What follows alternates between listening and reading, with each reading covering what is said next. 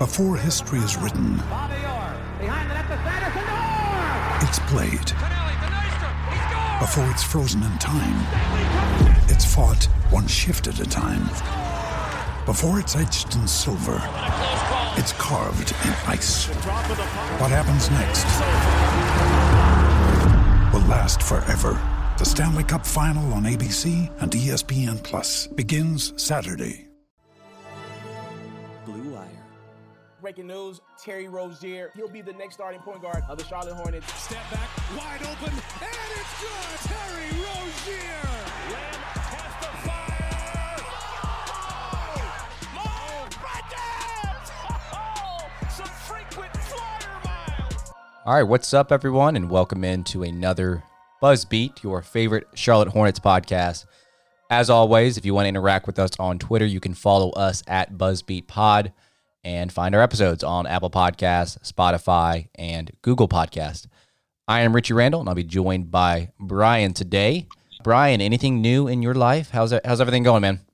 Things are good. ACC basketball in full swing, which has been wild. I was at the Duke-Florida State game Monday night in Durham, which was pretty awesome. Not like the cleanest of games, but Duke and Florida State are as athletic as teams will come in college hoops, certainly in the ACC, and loaded in terms of prospects. So cool to see Devin Vassell up close going against Duke in what was a really fun and competitive game. But yeah, things are nuts. I'm excited for the All-Star break to come up just because it'll be like a week without there needing to be like Hornets games to be watched, and I can just sort of focus in on college hoops for a little bit. That'll be nice. How about yourself, Richie?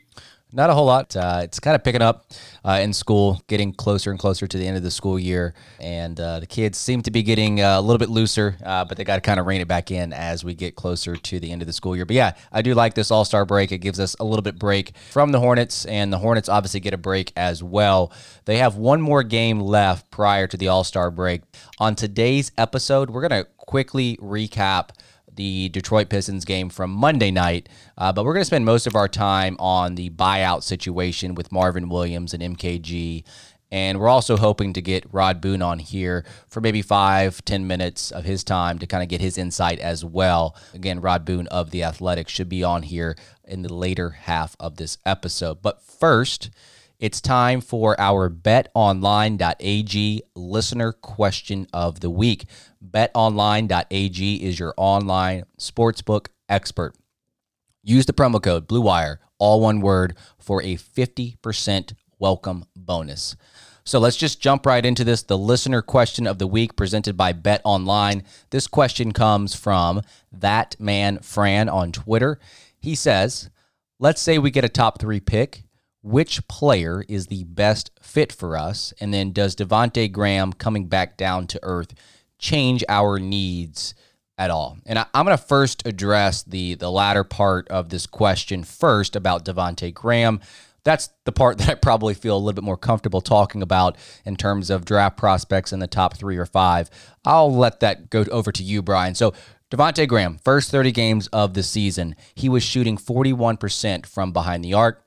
Last 23 games, he is shooting close to 34%, and he was even, I think, 1 of 9 against Detroit on Monday night.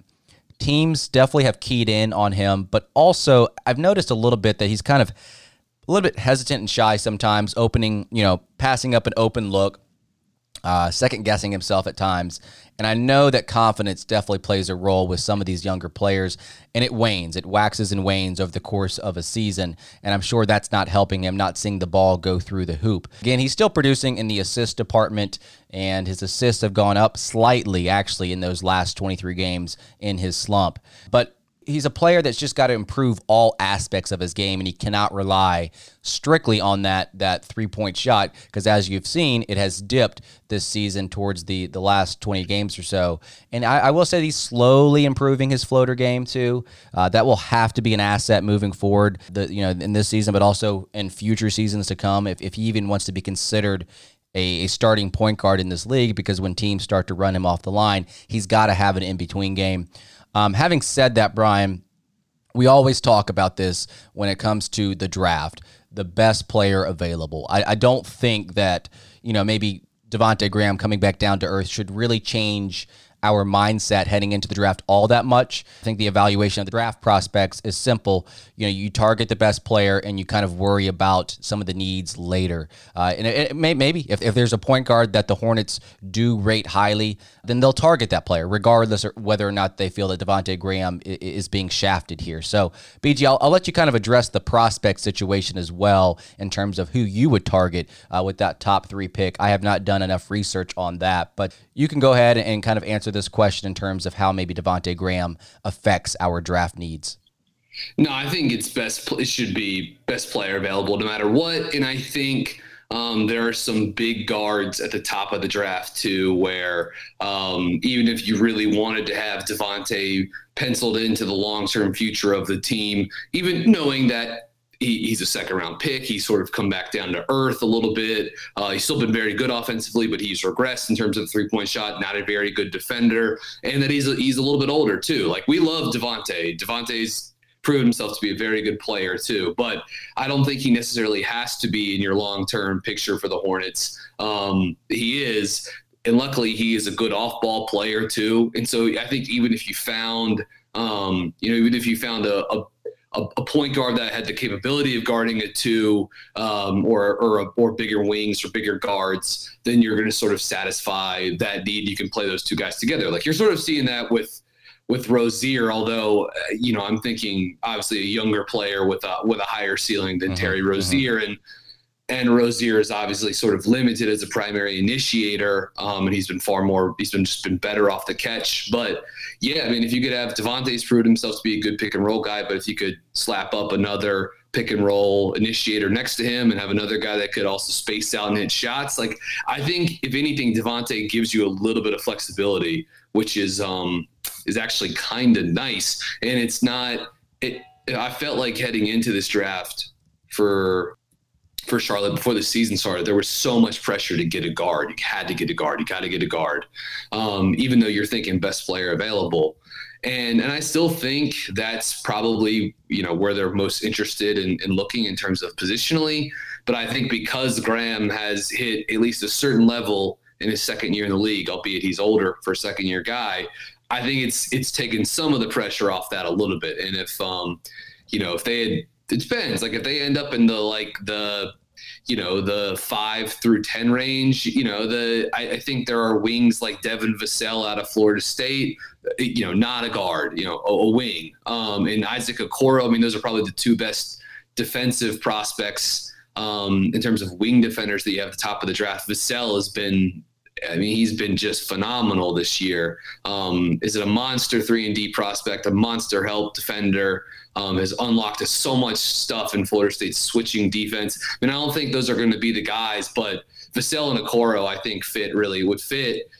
Vassell especially would fit with Bridges and with and PJ, and I think Okoro could too, if the fit's maybe not quite as clean. Okoro's a really good passer and it's just a monster defender one-on-one as well too. If you're thinking guards, I mean, there's a lot of ways to go with it.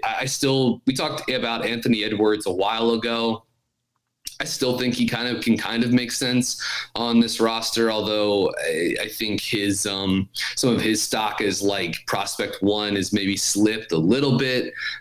And I think Cole Anthony, despite his struggles, he really had trouble with decision-making against Duke. And in the 3 games since he's come back, his shot has really once again struggled. He's shooting below 41% at the rim this season, which is troublesome. But I mean, he's made some plays. The Florida State game was pretty bloody in terms of numbers, but like he had like 4 or 5 just phenomenal passes, and guys couldn't finish the shot or finish the play or whatever. And he's proven to be a good rebounder, has some pull-up shooting utility from the mid-range and from the 3.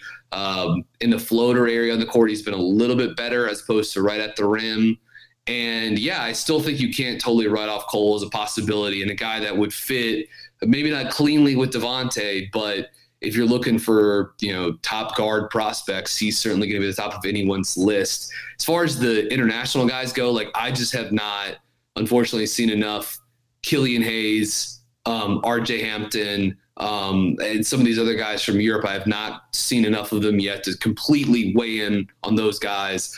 I do think if they were also, again, drafting sort of like, 6 through 10, I think, or maybe even later in the lottery, I think Tyrese Halliburton is a guy that would fit well with this roster and fit nicely next to Devontae. So, some of these guys are more combo guards than primary guys, but with Graham there, I think that's okay. So I don't know. That was sort of rambly, but those are the guys that and I guess the one other person that I failed to mention as far as international guys go would be LaMelo Ball too. And he sort of seems to be gathering steam as perhaps the number one prospect and the guy that you could potentially run the offense through too. So I need to see more Hayes. I need to watch more LaMelo. I need to see more RJ Hampton. But as far as the domestic, the college prospects go, those are the 5 or 6 names I threw out there, the guys that I like a lot. And I think all of them would fit on this roster. I like Obi Toppin a lot too. And again, this is the one time maybe where, because I think Toppin is a 4 in the NBA, and I think PJ's his best position at the 4 too. Maybe there's a little bit of overlap, and Bridges is sort of there too. So Toppin's the one really well thought of prospect who I like a lot, who is the one guy that would sort of challenge the best player available narrative in my opinion. But yeah. There you have it. I mean, long story short here, that man Fran, I don't think Devontae Graham's play towards the last 25 games or so is going to really change the outlook of this draft. And I think that's kind of how, most GMs kind of view this thing. It's always best player available, and you try to fit in those players as you can moving forward. But thank you again for submitting that question and being a part of the betonline.ag listener question of the week. Remember to use promo code BlueWire, all one word, for your 50% welcome bonus at betonline.ag. All right, let's quickly just highlight the Detroit game. I think at this point, Brian, like any game that you watch now, it's basically the same game. You're playing these younger guys. You're seeing this youth movement with Caleb and Cody Martin playing more. You got Jalen McDaniels, who was brought up. He's starting to see more minutes and more consistent minutes. Monk, I know that he's played this season, but it feels like he's more a part of this team the last handful of games. So the Hornets did win against the Detroit Pistons. That's a shocker, right? We won, 10 straight against this team, 87-76. I think it's 11 now. Oh, 11. I think the Hornets have won 11 over Detroit now after the win on Monday. And this was the first wire-to-wire win for the Hornets, if I'm not mistaken, on the season. They did not trail against the Pistons. The Pistons team, you just look at that roster without Kennard and Drummond, who was traded to the Cleveland Cavaliers, and just some of the players that they trotted out there. It was just kind of crazy and sad to kind of look at that roster. Not to say that we are in a better situation, but we clearly came out with the victory here. So I don't have a lot of takeaways from this game. And like I said, moving forward, it's more about the player development and the rotation of these youth players. I will say this, and I tweeted this out on Monday. Miles Bridges, after his slow start to the season, he really has turned it around in the last 10 to 15 games. And what you're seeing a lot of with James Borrego is trying to put him in situations that are going to maximize his strengths and eliminate some of his weaknesses. And one of his weaknesses, as we've always talked about, is his playmaking and his driving ability off the dribble. He's improved, but his handle is not as tight. So when he's trying to drive, especially amongst defenders, he often loses the ball. So what they've been doing early in the games is to get this cross-screen action to get Miles Bridges a look on the block. The first play of the game, early post up for Miles. It was a design play. Like I said, it eliminates the dribble, allows him to go over either shoulder, which actually, to me, he's more comfortable going over that left shoulder and shooting with his right hand on that kind of hook push shot that he does. So Miles Bridges, I do want to give a shout out to him because I know that we were very hard on him to start this season, but he's been the best player in the last 15 games or so. So Brian, any takeaways from this Charlotte victory over Detroit? I mean, first off, the Pistons are just so bad. I mean, they've had a lot of things have happened to the roster, Griffin's injury, Drummond being traded, but it's wild to see a team that came into the season with what they believe to be serious playoff aspirations for the second straight year. And the roster is, it's pretty depressing. I mean, Markieff Morris, Reggie Jackson, Brandon Knight, John Henson, just like the the island of misfit toys. Yeah, it was tough to watch. It felt like, Charlotte could have, at some other points of the season, could have won that game by a lot last night, or Monday night, I should say. But still fairly easy victory for them. Yeah, it's been nice to see them try to play the young guys a lot. I mean, I know that's probably frustrating at times for James Borrego, but clearly that was something that they were going to move to even before the buyouts with Marvin Williams and Michael Kidd-Gilchrist. Last two games, 14 minutes with PJ Washington, McDaniels, and Bridges on the court together. In those 14 minutes, Charlotte's -6, 12 of 24 shooting, 1 of 9 on threes. Yeah, it's really small of a sample, but I think it's been cool to see some minutes with PJ as the small ball 5, with Miles as the 4. I mean, I don't think that's like long term how the franchise envisions those two together, but clearly if those guys, if PJ and Miles are going to be playing together for the next half dozen, 10 years, whatever, you're going to see a lot of minutes with those two at the 4 and 5 too, even though that's not going to be the baseline. You're going to see them at the 3 and 4 and some staggering, and you move Miles around a little bit, but yeah, so I'd like to see more of those reps. I think that's a good thing, especially if you can work Monk into those lineups as much as possible. That's a good thing. Or Devontae into those lineups as much as possible, just to see what you have. The rest of the season is a laboratory for trying stuff out and seeing what works and tinkering and moving stuff around and moving pieces around. And yes, you're right. I think Miles has been pretty darn good the last dozen or so games. The post game has been nice. I think defensively, he's had sort of like less miscues, perhaps, just obvious ones. In my opinion, I thought against Detroit, for the first time in a little while, they let PJ handle like one of those little like pick and slip situations where he was the ball handler. I think it was Monk that slipped out on it. He missed the layup at the rim. And they got to another little fake DHO move with PJ that I thought was nice. Like, I'd like to see more of those. It's sort of been something I've been hoping to see for a while now.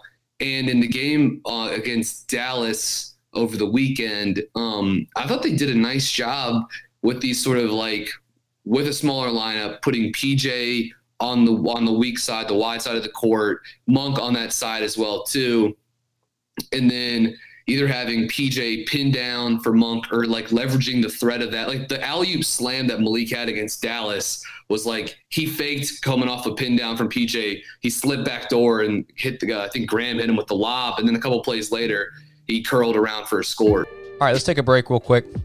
Have you guys ever seen an untucked button down? They look bad. Why? Because they weren't meant to be worn that way. Thankfully, there's Untuck It, the original button-down shirt designed to be worn untucked. No matter your size, no matter your shape, Untuck It shirts always fall at the perfect untucked length. With more than 50-plus fit combinations, Untuck It shirts look great on tall, short, slim, and athletic guys of all ages. Choose from styles like wrinkle-free button-downs, super soft flannels, outerwear, and more. With Untuck It, your shirts will never look baggy, bulgy, too long, or too big again. Plus, their website is just so easy to use. So whether you're shopping for the perfect gift or just trying to craft a smart, relaxed style of your own, Untuck It is the way to go. Visit untuckit.com and use code BLUE for 20% off at checkout. That's UNTUCKIT.com and promo code BLUE for 20% off. All right, let's transition from the Pistons game to the buyout situations here. The deadline came and went, and then Marvin Williams, MKG, were not traded. And a couple days after, they both were bought out. Marvin went to the Bucks. MKG officially went to the Dallas Mavericks. These were the teams, especially MKG to Dallas, that we were hearing that were rumored with them. I do want to give a shout out to Jeff Siegel on Twitter. I'm probably mispronouncing his name.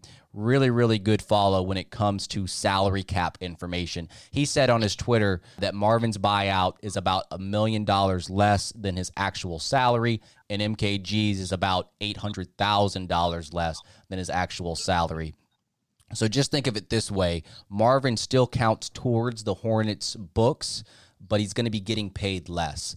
And I asked him, is it like a one lump sum, or is he still getting paid throughout the course of the season? And he did say that Marvin will still be getting paid from the Hornets every 2 weeks, and it's just going to be less money coming to him, but he will make that up with his new salary with the Milwaukee Bucks. So the Hornets do have room under the tax, and they do have the mid-level exception that they could use. They could use all of it, and they still wouldn't exceed the tax. So I know that that's probably not what they're going to go for, but last season, the Miami Heat did waive McGruder, and I think he ended up with the Clippers, I believe, and that did open up a roster spot, and they signed Kendrick Nunn off of the Golden State's G League affiliate, the Santa Cruz Warriors. So the Hornets could go that route if they wanted to sign somebody off a G League roster and use some of that mid-level exception to sign them to a multi-year deal, or they could just kind of play out the rest of the season with some of their young players. But I do think it's good for Marvin, good for the Bucks. I'm not sure how much MKG is going to propel Dallas. I know that they're having defensive issues, but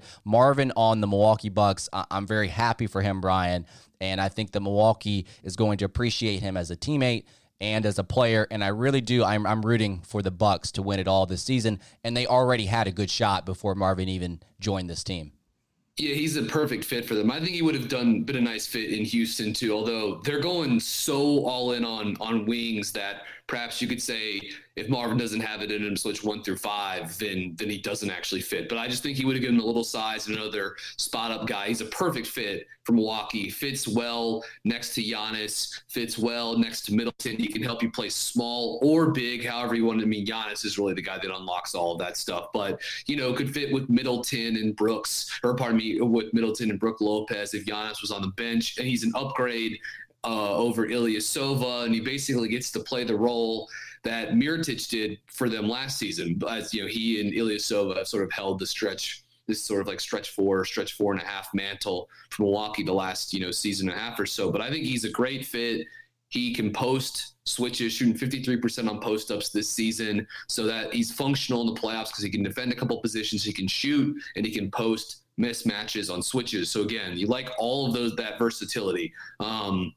He does nothing but help. Maybe just raise your ceiling a little bit more. That might be enough to swing a playoff series. If it's enough to swing a series, then it's enough to win a championship. So I'm thrilled for Marvin. I can't wait to see that's maybe slightly hyperbolic, but I'm very interested to see what Michael Kidd-Gilchrist looks like in a different uniform, just in terms of how he plays, how he functions. We've only known him in this one system his entire, obviously there have been multiple coaches. He's played different systems, but I'm curious to see what he looks like next to Luka, what he looks like with a guy like Carlisle pulling the strings. I think there's some interesting stuff that he could potentially fit in, even though they have a guy like Finney Smith or another guy in the wing like DeLon Wright, maybe soaking up some of those minutes. So we'll see where he fits in, but perhaps he helps give them a little bit of defensive insurance. And MKG Marvin, they gave back exactly the minimum salary they'll earn from Dallas and Milwaukee. Marvin will be on the books for a little over $14 million now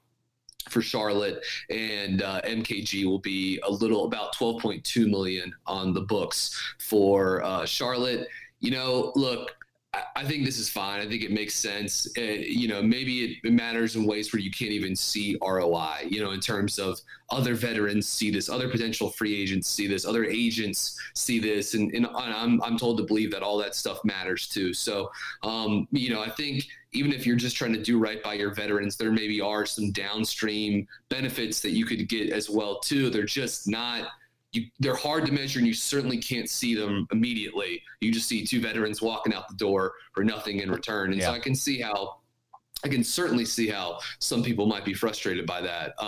Spencer, if Spencer was on this podcast, he probably would put some blame on the front office for not attempting a trade. But I think he's very passionate about this, and I'm not so sure that the Hornets didn't try to trade these players. Hell, the guy that Dallas released so that they could sign Michael Kidd-Gilchrist, Ryan Brokoff. He's older. I think he's 29 or 30, but he's a good 3-point shooter. Like this is an opportunity for you guys for the roster to find some guys, find some G League players, and see what you have with McDaniels and with the Martin twins. And it's not going to look pretty most nights, but it's a learning course for them. And in my opinion, this still beats the hell out of being 2.5 games out of the 8th seed and desperately, desperately just trying to win at all costs so you can get in and get skunked by the Bucks in the first round too. So I think it's okay that they're going to go into the offseason with cap space and with an eye on making savvy trades and with some good young players in the pipeline. I do think the Rising Stars angle is like a little played up, Miles making it over Matisse Thybulle is like a bit of a stretch, but regardless, and there's some other guys that can maybe claim they got snubbed, but I think they're in okay shape. We just saw the Pistons the other night. That's a franchise that's in a state of disarray right now. And I think the Hornets at least have a direction and they have some leadership and they have a culture. And all of that is good stuff going forward. Well, they entered the season thinking that they could be a 6, 7, 8 seed, and it's not working out for the Pistons. And speaking of the Pistons, you saw what the Pistons got for Drummond. So if that's the case for Drummond, who would have known what the return would have been for Marvin, right? Now, that is an interesting thing, though, with Drummond, though. I mean, like you can look around and say, well, hey, if the price was so low for this guy, why weren't more teams, including Charlotte, sniffing around? But I think that makes some logical sense. But I'm still, I think it's fine that Charlotte took a step back and just played it safe at the deadline. Yeah, and I think the biggest thing that this could potentially do, again, we're not gaining any draft assets, but again, we're not gaining any long-term salary, but they could turn around and be a salary dumping ground next season and maybe gain even bigger draft assets when the draft is a little bit stronger or a lot bit stronger in the following season. It's set up, the 2021 draft is set up to be good. And so that's an advantage for Charlotte. And let's also remember, too, that in the last week, Atlanta took on salary. Memphis took on salary. Like, the Hornets could potentially be one of those, like, there aren't going to be but so many teams that have cap space, and the Hornets could perhaps benefit from some of these other dumping ground teams seeing some of that space evaporate recently. All right. As promised, we have Rod Boone of The Athletic on here to get his thoughts on the buyout situation and the youth movement of the Hornets moving forward. Just want to let you guys know that with this appearance, Rod, you have officially made it on our podcast more than any other guest. So how does that make you feel? It makes me feel incredible, man. I'm amazed by Jan. I had no idea, no clue. Yeah, this marks the third time for you. Any other guest has maxed out at number 2. So, quick question about the buyout situation in the trade deadline. Did you get any info or hear any rumblings from the team that they were actually trying to trade Marvin Williams or maybe MKG, or was the plan along to buy these guys out and to get them some playing time on some contenders? I mean, honestly, they've been trying to trade these guys for a while. Since Kupchak came on board, a couple of years ago, like any other GM who tries to make the team in his own image or whatever you want to call it, he had to kind of make some inquiries. And he's been inquiring around the league for a while about these guys. But as most of us have known for a while, the value for Marvin Williams and MKG and a Bismack Biyombo and a Cody Zeller, those guys, is not really high because they make a lot of money and the returns they're giving for the production they're putting out is not something that the average GM wants to bring back unless he absolutely has to. So you look at Marvin getting bought out, MKG getting bought out, it's something you probably expected to come this point in the year because when you're trying to trade guys and you can't move them and they're veteran players who won't be around next year, the only real thing to do logically is let them go and let them chase whatever they're trying to chase, a playoff spot, something. But for Marvin and MKG to not be around anymore, I'm not surprised because they've been trying to move those guys for a while. Hey, Rod, this is Brian. So the Hornets, obviously, we just discussed, they didn't move either anyone at the deadline. They stood pat, which I think makes sense for a couple different reasons here. But with Hornets not taking on any extra long-term salary at the deadline, with the salary cap expected to go up to about, I think, $109 million for next season as well, too. But anyways, the Hornets should have a little under $23 million in cap space, not quite enough for a max salary slot, at least certainly not at the 25% level. Come July 1, do you expect the Hornets to be players in free agency? If so, what ways do you think they'll try to do that? Or will they try to roll with this cap space and try to function as a place where teams could dump bad salary in exchange for picks and stuff like that, assets? I think it's probably more of the latter because, as we know, this free agent class this year is probably one of the weakest ones we've had in some time. Yeah. So when you have cap space, obviously you want to improve your team, but you don't want to improve your team just to throw money at somebody who could be a B or C level free agent. Because as we know from the Hornets, it's kind of in the trouble they're in right now, being essentially capped out for the last couple of years.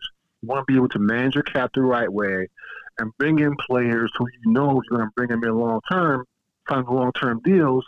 Make sure that the players who fit what you're trying to do here. And I don't see anybody out there right now that excites you that you want to bring in here long-term and pay them a lot of money. So that being the case, the more ideal scenario is, as you said, to perhaps be a place where teams, usually it's like a third team in a trade, where you're trying to move players, and in order to move a certain player, they must either give you a bad contract or something to kind of help facilitate the deal, so therefore they can actually make the trade the way they want to. So I can see the Hornets for sure being a player like that, like the Hawks were this past couple of weeks here, where you saw teams trade players to them, whether it was the Rockets, whether it was the Clippers, just trade somebody to actually just get up their books and just be waived. So if you're the Hornets, you want to use your money smartly because it took you a long time to get just this little bit of cap space that you have.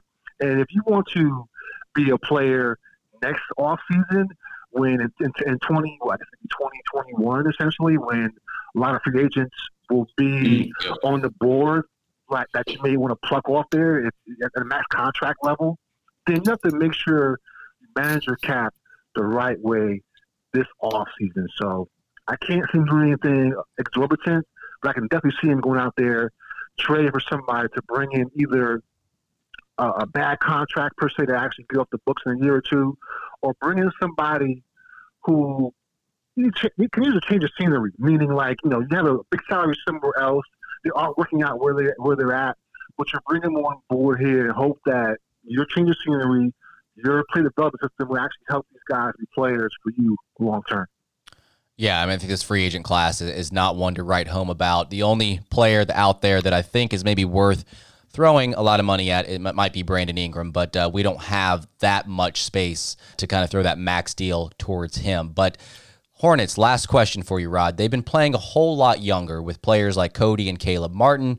You have McDaniels, who was just brought up. Obviously, you have Bridges and Monk and P.J. Washington, who have been playing pretty much the whole season, but it just seems like they're going for this youth movement. And I know that JB acknowledges that player development is top priority, but you also kind of have to wonder how much of the losing does have a toll on this team, so that there's a balance there, trying to produce and win and play your best basketball, but also develop the players. So I know you kind of mentioned this in one of your more recent articles, but what is the top priority moving forward for the rest of this season in just terms of the team development? The top priority remains player development. I know it's something that the average fan doesn't want to hear. You want to hear that they're concerned about wins and losses, but they're looking long term here. They're looking to build these players up. First year players, second year players, third year players. These guys who can be a young core for them. They feel by giving them the opportunity to play now, to put them out there in the fire, take these bullets, take these hits, and try to win these games, without veterans around to help them out. They feel that this will only help them in the years to come. And as you can see, it has been a productive year for them in terms of getting the younger players to be what maybe you thought they can be. Devontae Graham, nobody thought he can be playing the way he's playing this year. To have three players going into the Rising Stars game this weekend is kind of almost unheard of, especially for a team like the Hornets. So if you look at it from that perspective, it's working. Now it's about the next step. And these next 2 months here are important because, like you mentioned, there's going to be a lot of losing, man. They have to play like the Clippers, the Lakers, the Rockets. They have a lot of things they have to still play. The Bucks at home, on the road.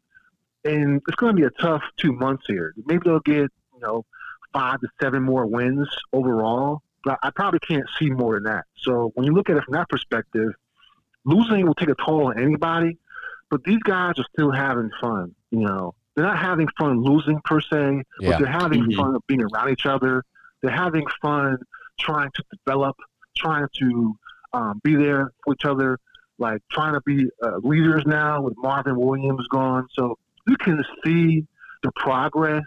It's just like anything else. It's more about just making sure that their mental psyche is good for the next couple of months here. Because if they can just be okay come April or so, when you can look toward the offseason, start preparing for next year and trying to retool his roster, I think everybody will be more, in a better place morale-wise. But for right now, guys are still upbeat. Mm-hmm. So they still feel like this is the way they have to go to get to where they want to get to. So I definitely think that if they keep going the way they're going right now, they'll be fine. It's just, again, more about making sure as young players you don't lose them mentally, because if you do that, it's hard to get them back. Yeah, it's funny when you draft players out of Kentucky and Kansas and some of these national powerhouses that Hornets seem to draft from. They're not used to losing, and they're coming into a situation where they're having to – there's a player development piece here where winning is not top priority. But thanks again, Rod. We do appreciate your 8 minutes here on Buzz Beat. And, again, we always thank you for your time. Anytime, man. Thanks for having me. All right, guys, thanks again for tuning in to another Buzz Beat. The Hornets will play one more time before the All-Star break against the T-Wolves, who, according to Ryan Saunders, have a record of 1-1. So, for Brian, I am Richie. We'll see you guys next time, and enjoy the All-Star break.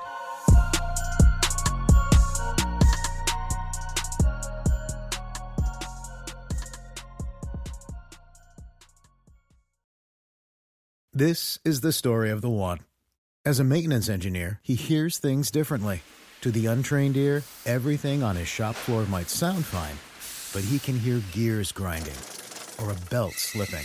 So he steps in to fix the problem at hand before it gets out of hand. And he knows Grainger's got the right product he needs to get the job done, which is music to his ears. Call, click Grainger.com, or just stop by. Grainger, for the ones who get it done.